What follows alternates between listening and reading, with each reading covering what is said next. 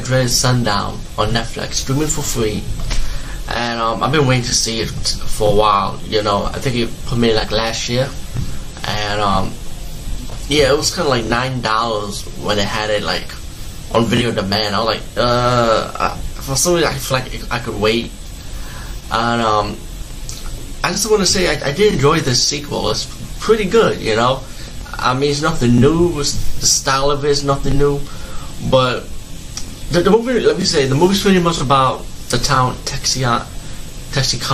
Can't say the name right, but they really live in like the memories of the movie pretty much, and the town like shows the movie of the town dreaded Sundown, this sequel, which is kind of weird because and it's based on a true story on what happened, you know, about this killer called the Phantom Killer that wears like a cloth mask, and he goes around killing people pretty much around the town.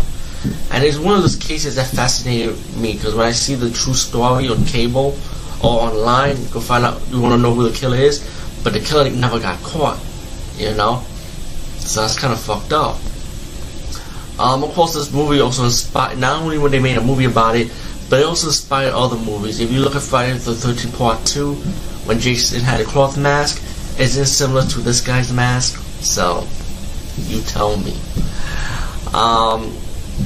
Anyway, the movie starts off with these two couples watching the movie, decided to go make out. The Phantom Killer, reappear and kill the girl's boyfriend. And he goes after the girl. He was on top of the girl, and he told the girl that you're gonna remember about Mary, or like something about remembering, pretty much. And while the girl was still alive, she was in front of the screen while they were playing the original The Town that Dreaded Sundown, and the police start talking to her. They're gonna do the investigation about who this Phantom Killer is.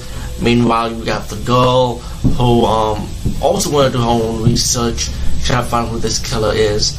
Meanwhile, you got the Phantom Killer going around killing people, and of course, as being from this time, you do see the death scenes. You know, they're pretty bloody. You know, pretty gory too, in a way, I would say.